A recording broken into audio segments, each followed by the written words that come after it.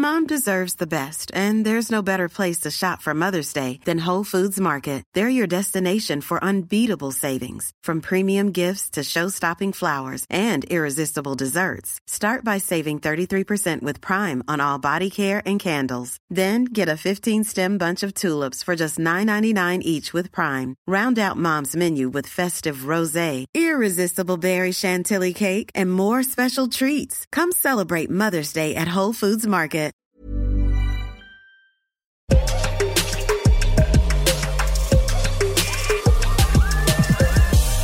Yahoo Sports Hockey Podcast back for another season. Got a new intro, bit of a new feel, but the most important thing is we have the same recurring co-host. I am Justin Cuthbert, and I am pleased to be joined by Julian McKenzie of The Athletic once a week, all season long, just as it was last year, as we reboot for season 2 on the YSHB. Julian, what is up, my friend?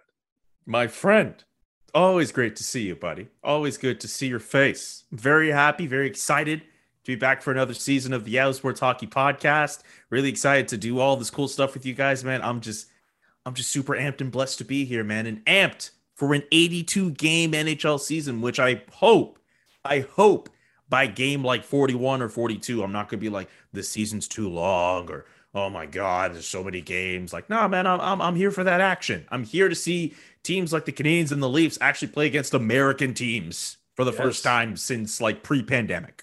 I mean, technically, we were cheated last year. I wasn't going to go into technicalities, but this is the first real season of us covering hockey together on a weekly basis. So I'm definitely looking forward to that. And I know, despite how busy you are, the audio is just in your blood. Like it is. I see the awards behind you. I am assuming they're for radio or podcasting or something like that, because they're little discs. I don't think anyone uses discs anymore. So they could have been a couple years back. But I know that you love talking hockey, and that's why you were coming back to join me, because this is we you know, how can you spend a Sunday better than talking to me about hockey? I guess Do you not have one yourself? I figured someone as esteemed as yourself would have some kind of like plaque or something. Like these are from student radio days, and I have. This is not necessarily in view here, but I will always treasure the Gala Dynasty Award for the Scrum podcast with my good buddy Tristan Damoul. But yeah, I figured you'd have some. Well, I mean, part of the reason I wanted you back is because I want to be award eligible this year. I mean, if you look behind me, the walls completely blank. I might have to buy a mantle if we can actually, do something that could be recognized. But, maybe that's a couple years down the line. Maybe I'm going to have to bother you. Canadian Podcast Awards. Get yourself. We should put ourselves in for the Canadian Podcasting Awards next year. Hey, I've been nominated for that too. I forget who we lost to. Some soccer podcast. But hey, let's go for that. Let's just get through episode 1. How about that? Let's put on a good first show. That's fair. On season 2 of the Yahoo Sports Hockey Podcast. This is going to be a soft launch this season. We're just going to kick off some rust. But I do want to mention that there are going to be, changes inevitably to what we're doing at Yahoo Sports. I mean, this is the content game these days, but they're exciting changes. This year, obviously, going to have you on every week, which we had last year. And I'm going to be doing some solo stuff. But in addition to the Yahoo Sports Hockey Podcast, we're going to be adding your show, Zone Time, which was a YouTube only thing before this year. It's going to be running on the podcast stream, and everywhere you find podcasts, you'll be able to find Zone Time with you and the wonderful crew that sometimes includes me, but doesn't have to include me because it's wonderful all the time. So I'm happy that I'll be sharing my stream or whatever it's called with Zone Time, because it's the entire Yahoo Sports hockey coverage now in one place. And I'm looking forward to having that on the stream. Is it called the stream? I'm messing that up. Well, I mean, I guess if it's live, I guess maybe it could be a stream. But yeah, I'm looking forward to the times you're going to be on Zone Time, man. It's nice to have some diversity on the show. I can't say that joke with a straight face. I can't say that joke with a straight face. Oh, I tried. Boy. I thought about it. I'm like, no, I can't do it with a straight face. I mean, you said the joke. I tried. Anyway, I'm really excited about Zone Time being on the podcast feed. I know a few people online have been like, hey, can we listen to the podcast somewhere and hey, we'll be able to satisfy those needs, man. But I'm really excited to keep what I think is a really cool show going, and also looking to make it even better than it already was through our first go around. So between that and being on the YSHP, like, I'm pretty excited, and I'm pretty excited for you. I'm pretty excited for everyone on Zone Time to get their shot. And the best news is, because it's going to be in podcast form, it's going to be extended. So there's going to be more Omar, if I can say that. Yes. More Sam, more Julian, more Rahef, a little bit more of me, more of everyone, because Zone Time is going to be, and more Avery. It's going to be even longer this year. And we're going to get all the good stuff that doesn't make it to air because we start talking all this smack after we finish recording. Our producer shuts it off. You just let it run. We'll have all the best stuff come out then. So exciting stuff ahead at Yahoo Sports and the 2021-22 NHL season. We're going to be seeing a lot of each other, and it's going to be a lot of fun. And after a long summer, honestly, it feels about right. I feel like we got to get right back into it, and it's a good place to start right here and right now. So usually this time of year, you know, the hockey calendar provides us with like juicy headlines. We have maybe guys over in Europe talking in their native tongue and maybe talking a little bit too much, or we have these contentious contract negotiations, or we have, you know, players who've been stewing all summer coming back with new and interesting perspectives. And I guess we have some of that, but we don't have like that one thing that we should really hook this show around. So it's going to be a grab bag of sorts. We'll talk about some outstanding items and notable headlines we missed and a couple new things from this week. But first, we've got to start with the group of RFAs that are still waiting for a contract. And I want to go about it this way.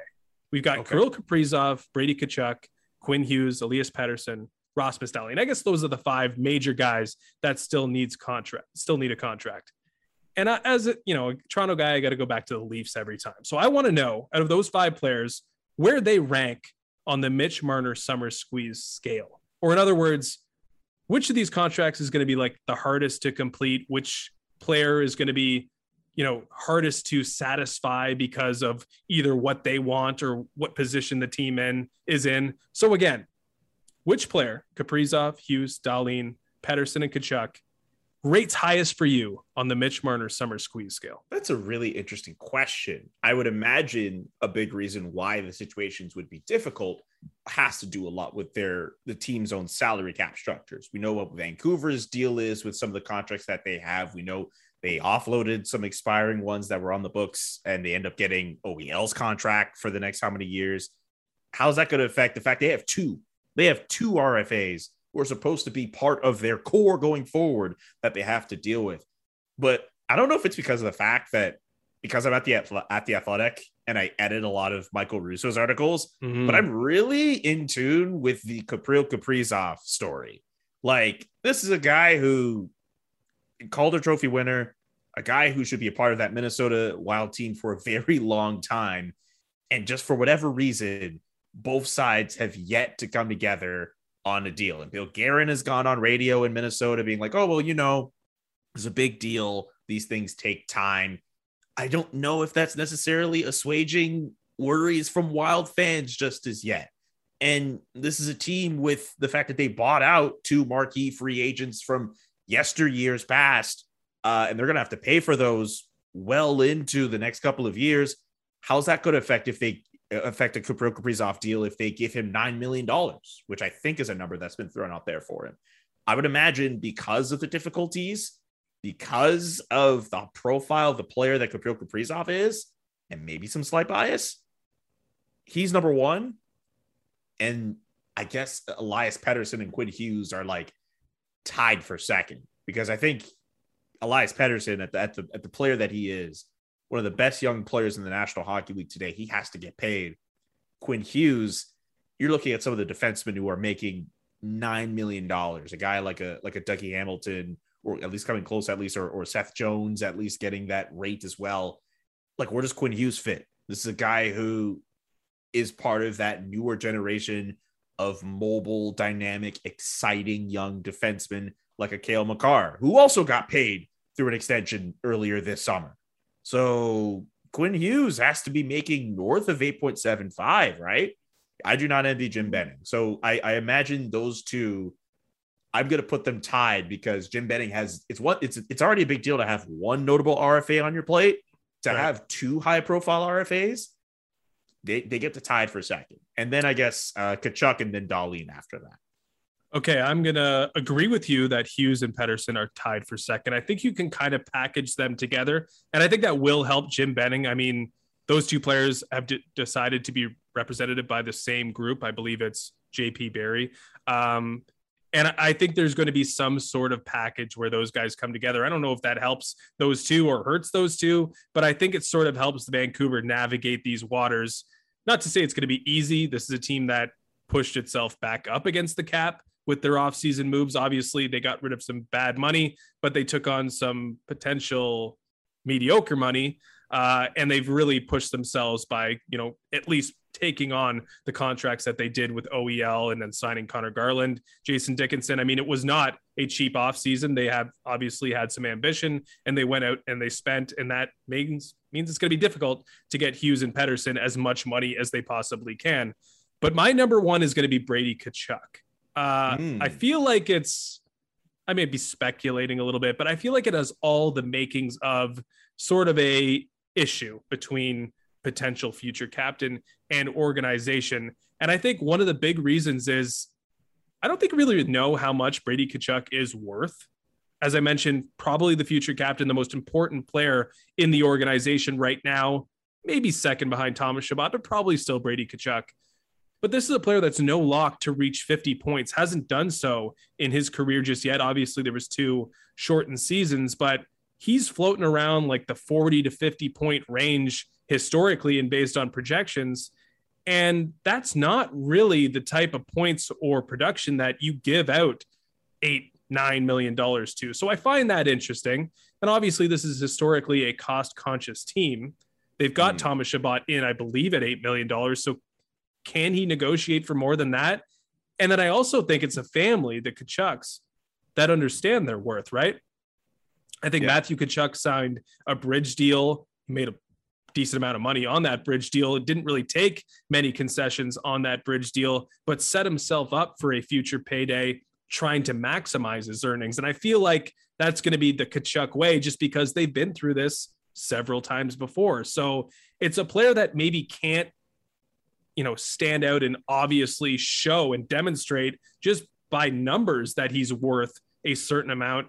And you've got a team that, they don't pay many players a lot of money, but they don't really want to pay players until they're really competing and they've got fans in the seats and they're selling playoff tickets. So I feel like the Tkachuk thing could get messy, and that's why I've got it number one over Kaprizov, who, he wants the most. He has the most leverage. He's got Russia, who he can basically just return to and make more money than maybe even Connor McDavid based on, how much he's coveted over there and how much they're willing to spend on a player like that. But Minnesota also cleared so much cap space. They know they need this guy under contract. So they're probably just going to, come in or meet his demands, I guess, as long as this plays out, because I just feel like they have to get Kaprizov back in a green sweater or it's going to be a complete disaster over there. So that's why I've got Tkachuk over Kaprizov in this case. I have a question about the Brady Tkachuk file. Do you think there's going to be a situation, or do you think one of the reasons why it's drawn out as long as it is, maybe the Mom deserves the best, and there's no better place to shop for Mother's Day than Whole Foods Market. They're your destination for unbeatable savings, from premium gifts to show-stopping flowers and irresistible desserts. Start by saving 33% with Prime on all body care and candles. Then get a 15-stem bunch of tulips for just $9.99 each with Prime. Round out Mom's menu with festive rosé, irresistible berry chantilly cake, and more special treats. Come celebrate Mother's Day at Whole Foods Market. Many of us have those stubborn pounds that seem impossible to lose, no matter how good we eat or how hard we work out. My solution is PlushCare. PlushCare is a leading telehealth provider with doctors who are there for you day and night to partner with you in your weight loss journey. They can prescribe FDA-approved weight loss medications like Wegovy and Zepbound for those who qualify. Plus, they accept most insurance plans. To get started, visit plushcare.com/weightloss. That's plushcare.com/weightloss. Fans want to throw out like a long deal. And I think that's someone has been reporting that out there. I think Bruce Garrioch said like at least like 8 years. Like that term has been thrown out there. Don't you think Brady might want to play with Matthew? Maybe somewhere in the States, and having him commit for how many years in Ottawa while there is a really good core in place. Maybe that's not the best thing you want to do. Maybe you're thinking, okay, just get a shorter deal in, see what my brother wants to do, and then we team up and we go somewhere else together. Do you think that's a possibility at all? Or I kind of find it hard to believe that Brady Tkachuk wants to be somewhere else, at least not to the desire that I think maybe Matthew might.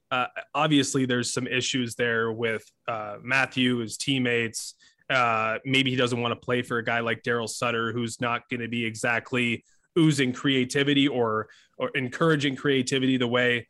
Not to say that Matthew Tkachuk is probably perfect for the Daryl Sutter mold, but perhaps he wants to be in a system where there are 80 to 90 point seasons, and that might just not be possible in a Daryl Sutter regime. So that's something to watch moving forward, obviously. But I do get the feeling that Brady Tkachuk wants to be a Senator, wants to be the lead guy. I think if you watch him, there's no player having more fun on the ice and with his teammates than Brady Tkachuk.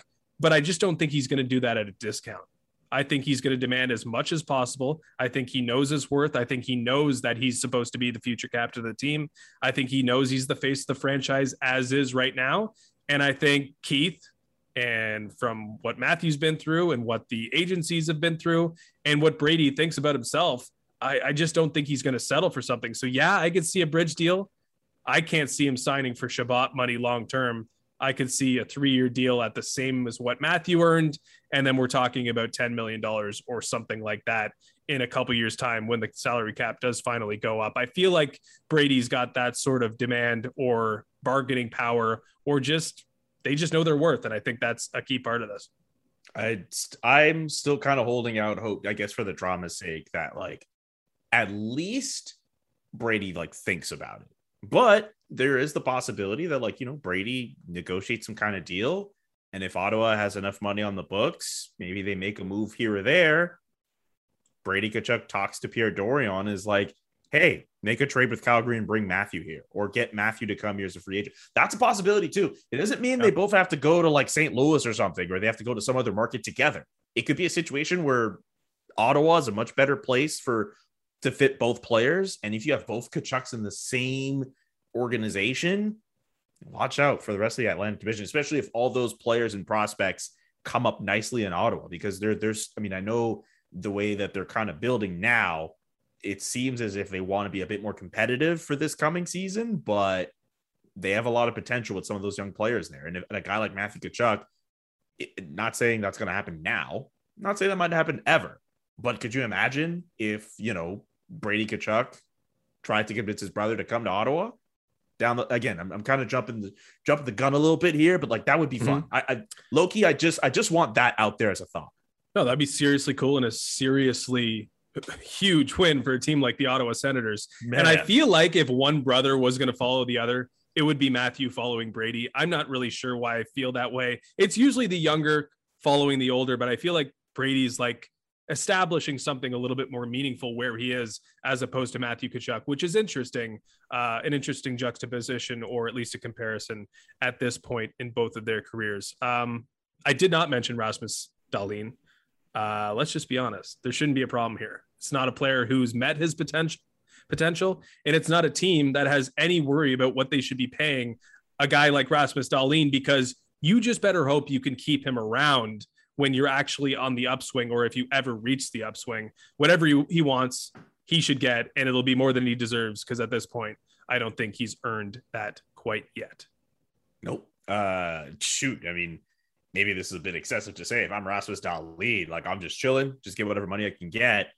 And if there's a way out, get out of Buffalo, maybe. But you know what? Maybe we shouldn't throw stones at the Sabres. Kevin Adams is there.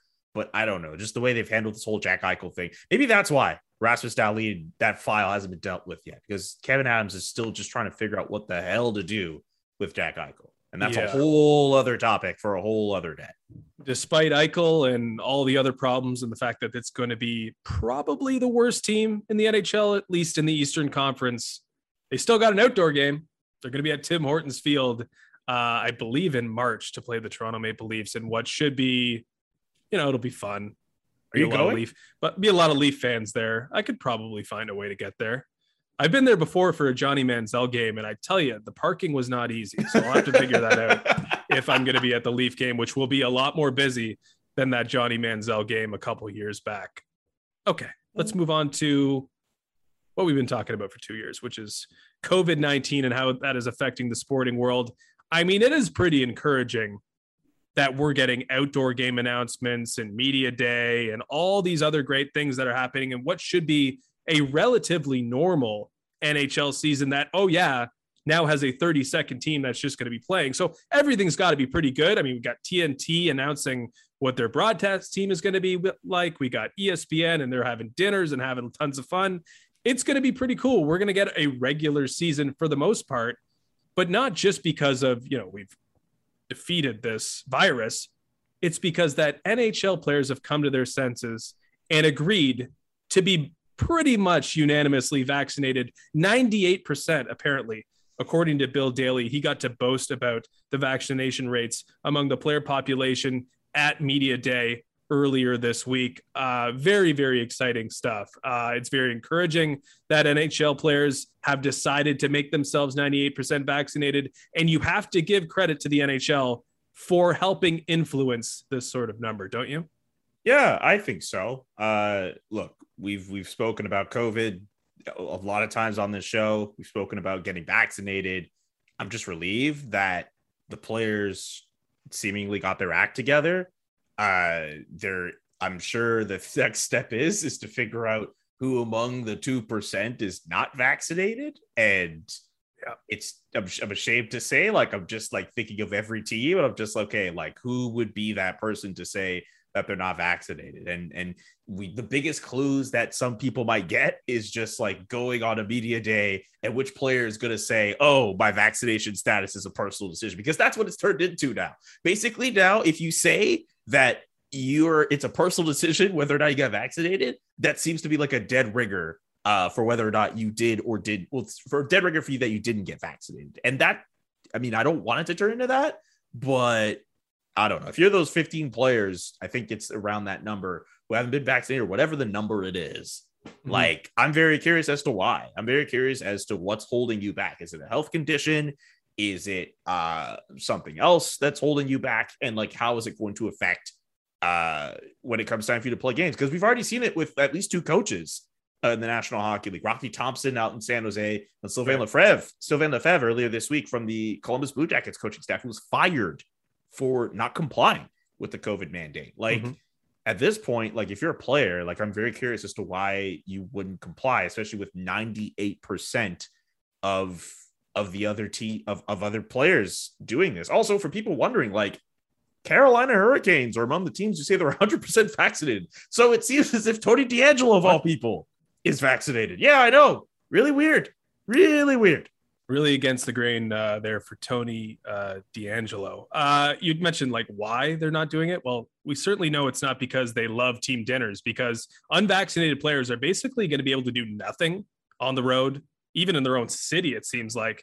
I mean, that is probably the biggest reason why we've reached 98%, is because basically your freedoms have been taken away as an NHL player if you're unvaccinated. You cannot do anything, and that's why credit goes to the NHL for getting to this number. I wonder if they floated out this figure today to sort of influence the final 10 to 15.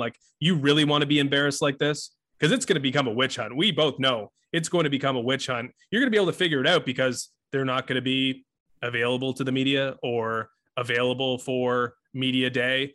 No one at media day, clearly they were all vaccinated because they were coming into contact with people. If you're going to be doing anything in the public sphere, anything, you are vaccinated. So we're going to figure out who these players are, just because that's the world we live in. You can't really have privacy nowadays. We are going to figure it out. And there's going to be shame from all corners, from maybe not team, probably teammates, from team, probably from media members. It's just going to be rampant. And I wonder if it's oh, are we 98%? Am I going to be that guy? Am I going to be that guy that's exposed with no one to link arms with. I just can't see it happening. So I wouldn't be surprised if that number drops below 10, maybe well below 10, and we get to the point where pretty much everyone, if it's safe to do so, considering it's safe to get vaccinated. Don't want to put that out there. Safe to get vaccinated if you are healthy enough to get vaccinated. But if there is something where, there's a medical condition with Rocky Thompson, I get it. But I feel like that number is going to drop, because who wants to be embarrassed like that? I mean, you're showing your ass if you don't get vaccinated, in my opinion, but you're really showing your ass if you don't do it if everybody else is. Yeah, and you especially showing your ass if the reason why you're not getting vaccinated is because you believe Nicki Minaj, when she said her cousin's friend, her testicles got affected by this.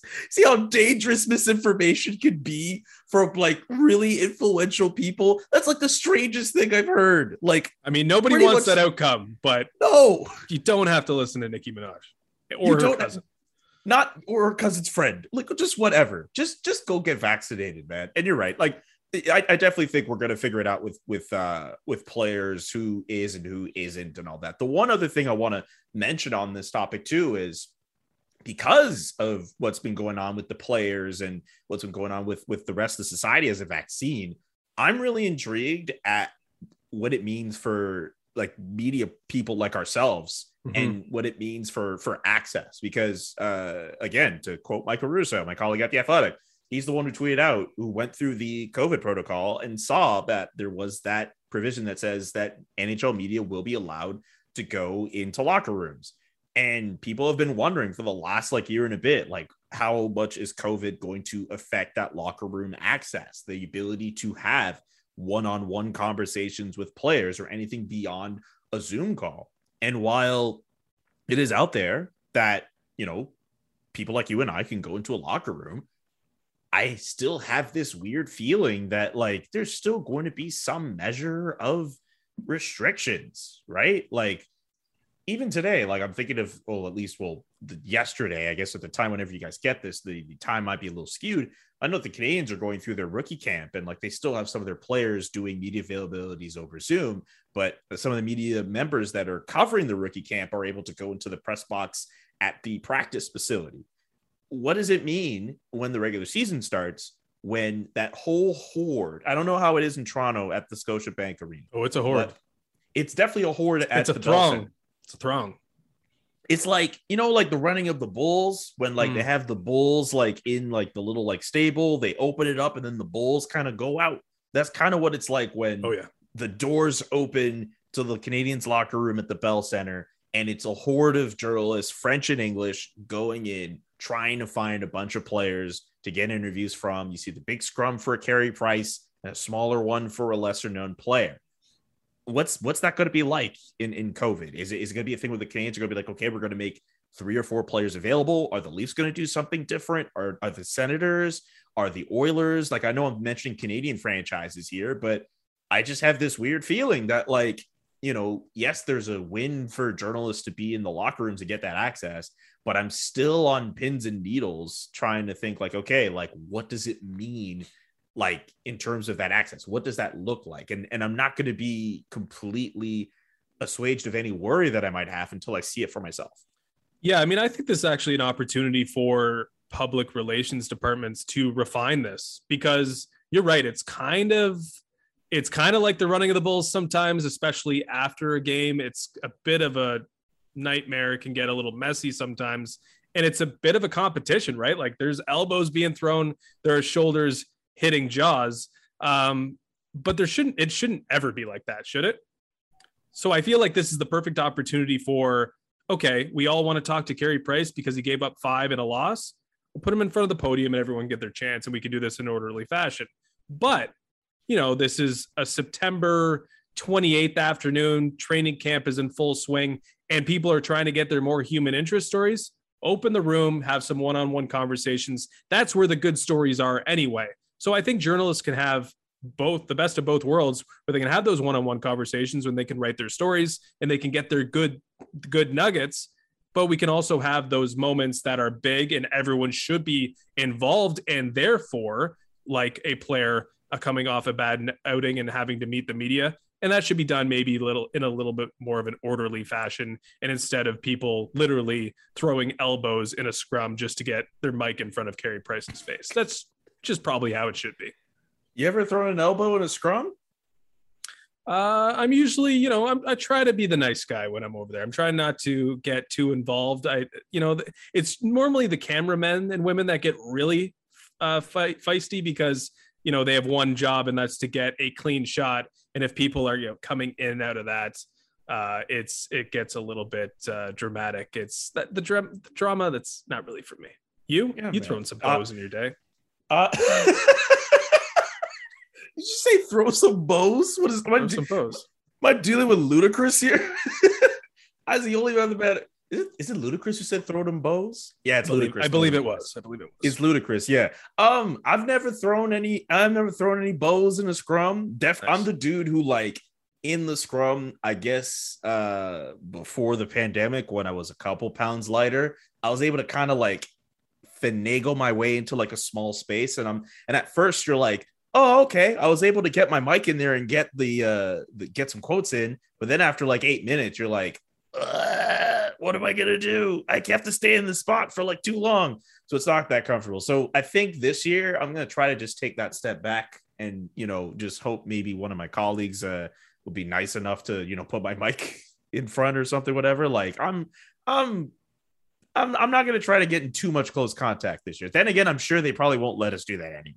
I mean, I think you bring up a key point. I mean, 18 months off the shelf from a fitness perspective, we were already, as a group, probably not the most fit people. And we're sort of wedged in between. Backs are sore all the time as is. And now without that normal day-to-day walking and everything, all the sedentary lifestyles from hockey reporters everywhere, I mean, it's just not going to be pretty. So we should just get rid of the scrums. Maybe a 5-person limit at those would be the best thing for everyone. But I love the move, when a local TV news station comes and they always sit in the middle and crouch down and just throw the thing up.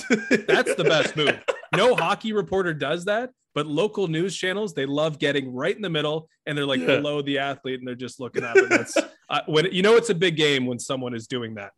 Yeah, I'll just say this. I'm convinced, and I'm willing to be proven wrong, the only member of hockey media in Canada who has ensured that they are in tip-top shape is Chris Johnston, because that dude runs every day. Mm-hmm. He's the only dude. And look, I don't know what you've been doing the last 18 months. I'm trying to just eat a little better, try to slim down just a little bit, but I'm willing to bet no other member of hockey media has done more to improve their fitness and well-being than Chris Johnston, because that dude literally runs every day. He ran for a marathon in the middle of the pandemic. Ironman Sean McKenzie might have something for Chris, but they are usually, they were previously a team. I guess I shouldn't go into, business and people moving from station to station, but they used to be the most fit duo in hockey broadcasting, and now they're competing entities, I guess. What was I going to say? Oh, the, fitness, my own personal fitness, it works, both ways, right? I'm doing a lot of sitting around at home, but I'm not eating 3 slices of pizza before every Leaf game before going up to the press box. So I feel like those things might be evening out, and we might have a bit of a wash through these 18 months, which might be better than most people. Yeah. Yes, for sure. In my case, it would be hot dogs. Oh yeah, I got to get to Montreal at least once to have one of those hot dogs. Yo, I came through to Toronto in the summer. When you come to Montreal, let me know. The draft's coming back there, right? The draft is next July. It was a rain check. Yes, that might be when it has to happen. That might be exactly when it has to happen. Okay, let's move on to Connor McDavid. Now, we've heard a little bit from him. He went off about, the rules. He wants them to be called. I believe he didn't get a penalty called against him in that first round series versus the Winnipeg Jets, which seems like a big issue. So I don't, blame him for answering a question about getting calls in important moments and just in general. But I don't really want to talk about that. And I don't really want to talk about Zach Hyman potentially being the best winger he's had other than Leon Draisaitl. Obviously, those two form the probably most amazing partnership in hockey right now. But Edmonton Oilers can't really afford to put them together. So Zach Hyman comes in, Mr. Utility. Maybe Connor McDavid's in a far better place. But I want to be more general with this question. Okay. Keep in mind we have the Olympics. Keep in mind we have an improved, I think, Oilers team, at least forward group. An improved forward group maybe some room to maneuver. The Oilers have an opportunity in that Pacific Division. So with the Olympics and that opportunity, I'm asking you, Julian, will we feel less bad for Connor McDavid by the end of this season? Less bad in terms of, like the sad story of Connor McDavid entering his 7th season, 1 playoff victory, I believe. Okay, are we going to be like, are we not feeling sorry for him because, hey, maybe there's an Olympic gold medal around his neck, or maybe the Oilers win the Pacific Division because Vegas isn't as good and Seattle's not going to be there yet and Calgary's not there, Vancouver's not there despite their changes. Is he going to find a measure of success is what I'm saying. I hope he does. And it's weird to feel sympathy for a guy who makes as much money as he does. But then you think about the fact that his salary in the National Hockey League is comparable to like a 7th or 8th guy in the NBA. And then you're like, oh, okay, whoops. All that to say, Connor McDavid, I think if you say that he deserves better in his NHL situation, I don't think you're far off. I don't think it's wrong to say that. I would hope for his sake that he does. I'm just curious to see if he's actually going to get that this year with the Oilers, because you're right. The forwards there looking a little better. But the defense, it's a good question. And the goaltending, they decided, okay, we're going to run it back again with Mike Smith and Mikko Koskinen. Like it better work. It better work, or Ken Holland is going to be, who's already feeling that pressure after this offseason, is going to be feeling it even more. Connor McDavid can only do so much, right? He can do a lot. He got over 100 points in a little over 50 games last year. He can only do so much with the talent around him. Zach Hyman should be a good winger for him. They should be a playoff team. They should be a playoff team. They have the best player in the world. And yeah, it's pretty likely you'll have a gold medal unless the Americans somehow just surprise everyone and win, which I still think people are sleeping on the Americans. But I think people are sleeping on everyone else, by the way. That's very true because, Russia's still good. Finland, Sweden's still good. Yeah, those are pretty high. I don't know if you saw the odds, but Canada's like a huge favorite. I'm like, let's pump the brakes a little bit on that. There's still good countries playing hockey nowadays.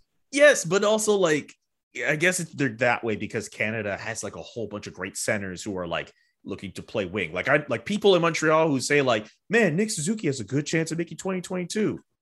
Ryan O'Reilly might not make Team Canada, and he's a really good center. Anyway, all that to say, Connor McDavid, to answer your question, if he wins a gold medal and he wins a series, I might still feel bad because this is a guy who I would love to see play deep into the playoffs like every year. And considering what the Western Conference looks like, considering what the Oilers look like, I'm not sure this is the year to do it. And I can't help but imagine that if he goes through another year where he falls short of playing really meaningful hockey in the playoffs, you can't help but feel that more frustration is going to show, right? Like Connor McDavid doesn't strike me as one of those dudes who's just like, I'm in it to just make a whole bunch of money and just collect my checks and get on out of here. This is a guy who wants to play hockey, wants to win at hockey, wants to win at the highest level possible. Winning a first round series wouldn't be enough for this guy. Yeah. He has to go far, but I don't know if his team will be able to do that. No, I don't think they're going to be, but I do think this is the year we finally see him smile, because I do, as much as I think there are other contenders for the gold medal, I do believe he's going to get a moment that we can all savor, and certainly he can savor in Beijing, because he is going to be obviously the lead dog on Canada, which is going to be unbelievably talented, and we are going to be treated to something that we've deserved. And I say we've deserved it, but who really deserves it is a guy like Connor McDavid. He's going to have this opportunity finally, and I think he's going to make best use of it, because I think he knows that the Edmonton Oilers are not at the point yet where they can be true contenders, and that sad ending to the season will probably be there at the end, whether it's at a meaningless game 82 where they don't make the playoffs, or if they crash out in one of the first couple rounds of the Stanley Cup playoffs. But if he wins a gold medal, wins a round, maybe two, bags another Hart Trophy, which should be considered a probable event at this point, then I think we could probably call it Connor McDavid's best year by the end of it. But we'll see, because, we've made these prognostications before and it hasn't worked out so well for number 97, but I think this is the year. I hope so, man. I want success for this dude. I say it all the time. He's a really exciting player, but I don't want to go through like how many years and he doesn't get out of like the second round or something. Like that would suck for a guy of his caliber. Like, and the general managers he's had to deal with not to be able to put him in a position where he could go far. It's a waste of talent. I'm really looking forward to seeing him this year. I mean, I think he hit another level last year. I think playing Canadian teams helped that. I think it was, the environment that was pretty conducive to that sort of performance. But I think he's got that in him. I think he's going to reach that next level, and he's going to do stuff that we haven't seen in a long time this year. That's at least my not so bold prediction. What I did like seeing was some original content from the new broadcasting partners there in the United States, with ESPN bagging a pretty high-profile interview, given the circumstances, with Linda Cohn interviewing Evander Kane. I guess it was earlier this week, and it came out on Thursday. Now, I didn't come off impressed by Evander Kane by any means. I guess the get is more impressive than the actual result of the interview. But this is what you want to see from ESPN for sure. Like, we want to see them really dive into this content game, raise the profiles of these NHL players. And this is a important interview, and one that had to happen because of all the things that are dogging Evander Kane right now, with his legal issues, his issues at home, and everything that sort of followed him in this past few years, and certainly this summer. What I didn't really like, though, was the past tense that he was using throughout the interview. This is a guy who basically said on multiple occasions that he had a gambling problem. And it seems like, not everyone's the same, and not every addiction is the same, but you don't just wash your hands of a gambling problem like it's nothing. So I think the tense was an issue with what Evander Kane said. But in other ways, like, I feel a little bit more confident after believing that he didn't bet on the NHL. He didn't bet on NHL games. He didn't throw games. He just made bad decisions by gambling the night before games and not being a great teammate, and probably not being a great husband if we're just going to deduce facts. But I don't think that he's done maybe the egregious, horrific things that we may have thought. And maybe that's taking way too much from an edited interview, but I just feel a little bit more comfortable believing that betting on hockey was something that he didn't do. Now, what's happening at home, I probably shouldn't make any judgments on that, but in that one thing, betting on hockey and that issue, I just feel a little bit more comfortable now. Look, just from what's come out of this whole interview with Evander Kane, yeah, ESPN and Linda Cohn deserve the big up for being able to land that interview. I'm with you on the fact that it raises the profile of a guy like him. And of course, with the rights deal that they have with the National Hockey League, wouldn't surprise me if we saw more and more of those types of interviews and one-on-ones and whatever. Evander Kane, excuse my French, he needs to figure his shit out. I'm sorry. Like we've seen the reports over this past summer about how his teammates are not a fan of him. This whole gambling thing is just a big storm cloud over his head. He had to file for bankruptcy as a result of all the gambling that he had to do. This is a guy who, he needs to figure his shit out. He needs to put himself in a position where he needs to get on right with his teammates, whether it's in San Jose or what other place he might end up in. Who knows what that's going to be for his NHL future. Whatever's going on at home, that needs to be settled, because I just don't think that other GMs or other teams or in the National Hockey League are going to want to put up with Evander Kane anymore. Go ahead. Go ahead. No, I was just going to say your French better than my English there, because it didn't scream like a player that was like taking responsibility for what happened. I mentioned past tense, like I had a gambling problem, and it was a lot of deflection all the way around. Like, oh, I think my teammates actually like me, or it's not really an issue, the money anymore. And all this stuff. Like, it's not like he was a guy who was just tackling what was head on.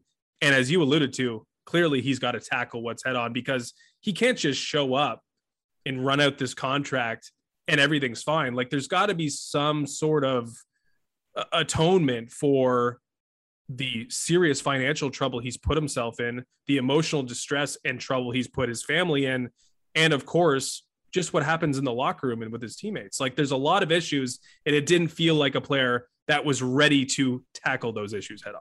Seriously. And this whole ordeal, this is not the first time we've heard Evander Kane and some story like this attached to him. We've heard stories in Buffalo and in Winnipeg, and now this is happening. And I'm sorry, I can't help but think that there are other people around the league who see all this stuff, enough people who have played with Evander Kane, and they're just like, they don't want to deal with that, you know? So I can't help but feel that like his NHL future, like this is kind of like a last chance for him. If he ends up playing, if the NHL finds that there was no cause to suspend him indefinitely or anything like that for their investigation, and he's able to play, then he better find a way to make it right and start turning over a new leaf. And that's not something you could just do right away. But Evander Kane, if he's serious about it, should at least start to take those steps towards getting to that point. But if he's not being sincere about this, then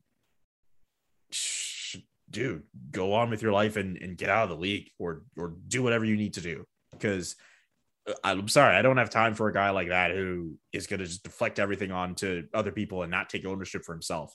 I mean, maybe I'm making this a bit more personal or anything like that. It sounds like it's kind of just coming from me, but like, I just think with the whole Evander Kane ordeal, this is a guy who, you know, should be able to, I think of what happened during the bubble and his alignment with the Hockey Diversity Alliance, which he's not with right now because of everything going on in the investigations.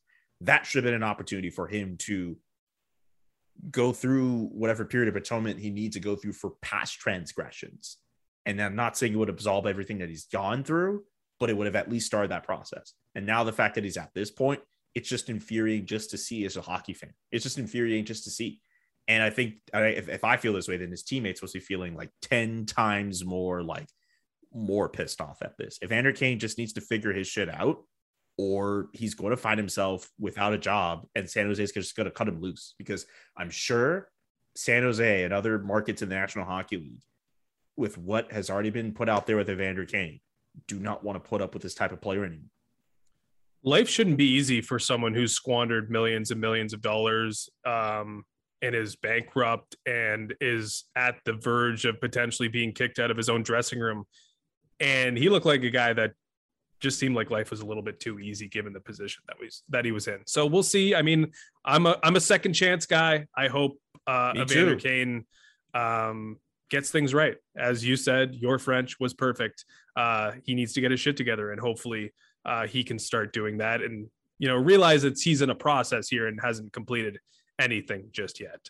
Get your shit together and figure it out and work towards it. We're both second chance people, but it should be emphasized, you got to work to earn that second chance. Precisely. Okay, one last segment here. You know, we haven't really dove completely into what happened in the offseason. Obviously, we talked about it as it happened, and we've had some conversations about who did what and where. And we kind of have an idea of which teams improved, which teams got worse, maybe which team had the best offseason is the team that literally tried to go scorched earth and be the worst team in the league. The Arizona Coyotes probably had the best offseason of any, just because of what they were able to accomplish in short order. But among the teams that will be competing this year for playoff spots, who do you think had the best understated offseason? Who are we not talking about enough when considering what they did this summer? So it's kind of weird because I think we're talking about them because of the core that they had already and what they did in the playoffs last year and the unfortunate matchup that they had in the first round of the playoffs. They weren't as busy as like a team like the Carolina Hurricanes or the Montreal Canadiens, but a lot of people are pegging this team as a team that will make the playoffs out of their division. And that's the Florida Panthers. I mean, their acquisition of Sam Reinhart, I think is a good one. And I think it's something that's going to help them potentially be a top 3, maybe a top 4 team out of that Atlantic division. Like, we're looking at Tampa, we're looking at Boston, Florida, Montreal. I'm blanking on another team that will probably come out of there and make it. I don't know why I am. Toronto, Tampa, Boston. Yeah, Toronto, Tampa, Boston, Florida. one of my colleagues at TSN 690, Mitch Gallo, said there's basically 4 playoff spots for 5 teams in the Atlantic. And I don't have any qualms about Florida. I might have a few things about Boston. I don't think Tampa will fall back as hard. I wonder if the mental fragility with Toronto, that could be a big question with them. The Canadians, I find a lot of people are kind of poo-pooing them a little bit, but I'm not worried about the Florida Panthers. I think they're going to be a playoff team, and I think they had a really low-key offseason where I think with some of the additions that they made, I think they're going to be in a good spot. They're going to be a playoff team, and while a lot of people are going to be high on them, I think they haven't necessarily talked that much about their off-season pieces, so I think they still count here. So Florida would be my pick. Yeah, I love Florida. I think Florida is going to win that division. I just feel like it could be second gear for Tampa all season long. We literally just saw it. I was writing them off going into the playoffs because, I mean, you finished third in the division. You didn't put your best foot forward the entire year, but then you just turned it on when you had to. And now coming off a second straight Stanley Cup and another year where you're more confident in yourself, but less urgent in the moment, I just don't think that they're going to go wire to wire and win the division because they just don't need to. Boston potentially still, like, I think they're not as talented as Florida, at least in a regular season format. I just think Florida has a little bit of a deeper team and there's a lot of talent scattered along that roster. It could be a toss up between those, but I think I'll take Florida out of those two. And I just think Toronto is going to take a step back. They obviously won a division last year, but I see them taking a step back. I don't think they're as good of a team. And I think Florida is going to be the one with the chip on the shoulder and has the talent to match and make best use of their opportunity in that division. So I'm with you. I like Florida a lot, but I went with the Winnipeg Jets. I mean, me and you talked so much last year about what they had to do from a defensive standpoint. Why haven't they added anyone to defense? They have a chance in this division and they sat on their hands and did nothing. And then I guess they heard everyone's cries for them to add on their blue line this summer by going out and getting both Brendan Dillon and Nate Schmidt. I mean, that solidifies their D. All of a sudden they have a pretty good defense, a solid defense core, maybe a plus defense core after having one of the worst ones in their division last year. That was what was missing. They have the makings of being a very good team from the forward standpoint. They have one of the best goaltenders in the league, potentially the one that will prevent Connor McDavid from winning a gold medal with the Team USA goaltender Connor Hellebuck. Sheesh. But they were just missing defensemen. And they got 2 now in Brendan Dillon and Nate Schmidt. I think it's going to, make a big difference with a unit that already has Josh Morrissey, Neil Pionk, Dylan DeMello, Logan Stanley. Like they're solid now in the back end, and that's really all they needed. Could you imagine a Stanley Cup final with those 2 teams we mentioned? Like both teams with such understated off seasons, powering them to the Stanley Cup final, and everyone sits down and watches the Florida Panthers versus the Winnipeg Jets. The ratings will go through the roof. Exactly what ESPN and TNT wanted when they spent all that money to get back into the hockey game. Florida Winnipeg would be a unmitigated disaster, but you know what? Oh, it would. I'd love it. It'd be fun to watch, I think. You got the sun blaring in your face, so let's just wrap this up with tire. Sorry. It's all good, man. It's just starting to get dark where I'm at. Sorry. Oh, I thought you just opened the blinds. I had this, like, first started the pandemic, we were doing like COVID stories. So I was doing like news stories, and I had to go in front of windows, and like I was in a small apartment sharing room. Like it was just a disaster. And the sun just started going down or behind a cloud, and I had these blinds in front of me, and I just had lines across my face from the sun peeking through the blinds. It was the worst thing ever.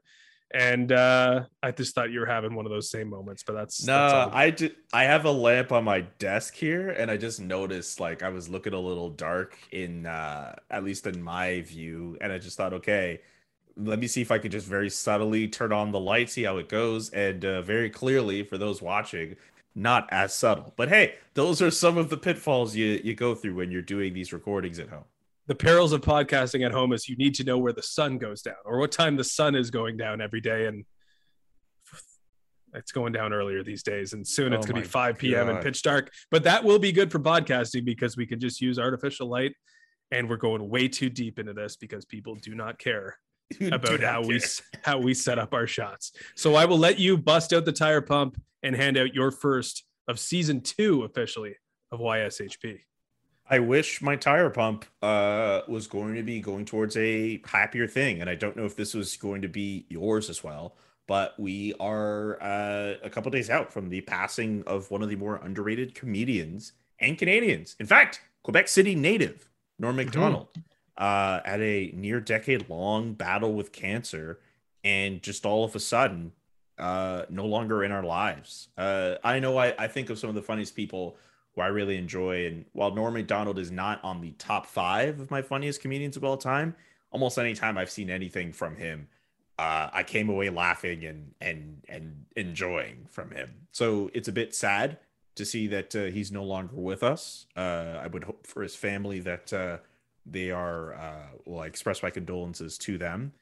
And yeah, a bit of a sad tire pump, but to the legacy of Norm Macdonald, one of the funniest exports our country in Canada has to offer. So yeah, my first tire pump goes to Norm Macdonald. It's one of those things you don't think about enough, right? Like, I guess for obvious reasons, he sort of slipped into obscurity a little bit, like wasn't out there as much because he was dealing with serious health issues, but you sort of forget about how funny that guy was, right? And you just come back and see all these clips. And that's the one positive of something like this happening, is you get to relive and see what made him so great, with everyone sharing their favorite clips of him and all his late night appearances and what he did on SNL and all that stuff. And just some of the most amazing jokes that you hadn't heard maybe ever or in a very long time.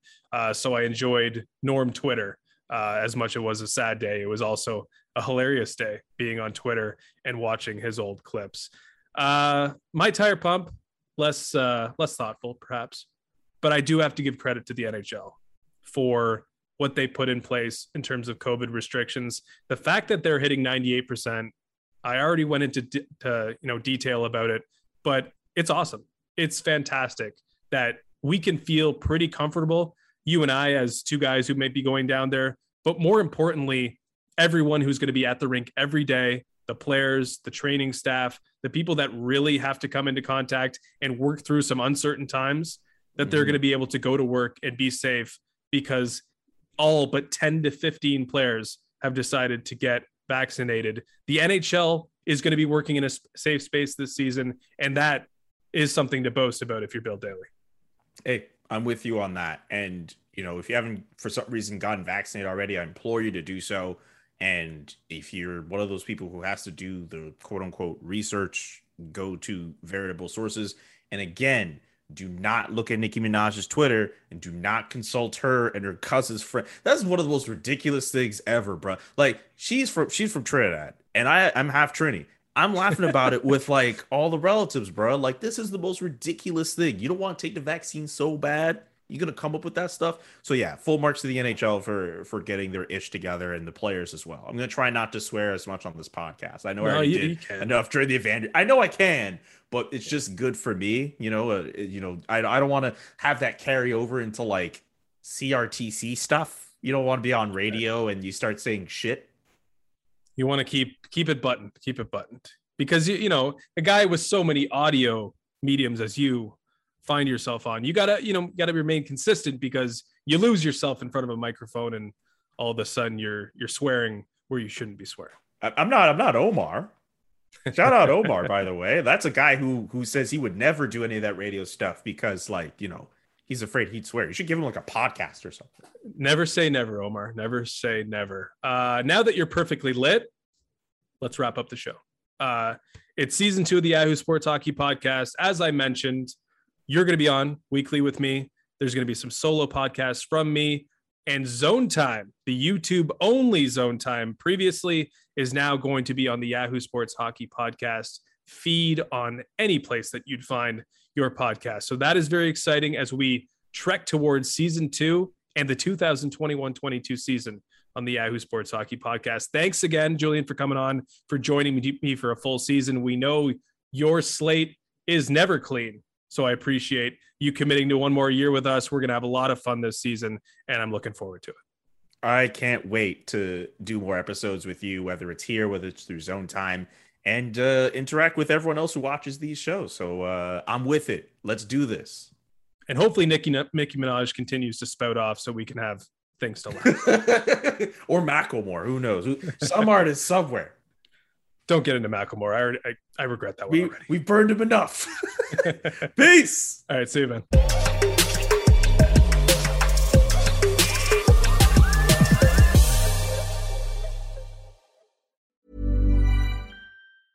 Hey, it's Paige DeSorbo from Giggly Squad. High quality fashion without the price tag. Say hello to Quince. I'm snagging high-end essentials like cozy cashmere sweaters, sleek leather jackets, fine jewelry, and so much more. With Quince being 50 to 80% less than similar brands. And they partner with factories that prioritize safe, ethical, and responsible manufacturing. I love that. Luxury quality within reach. Go to quince.com/style to get free shipping and 365-day returns on your next order. Quince.com/style.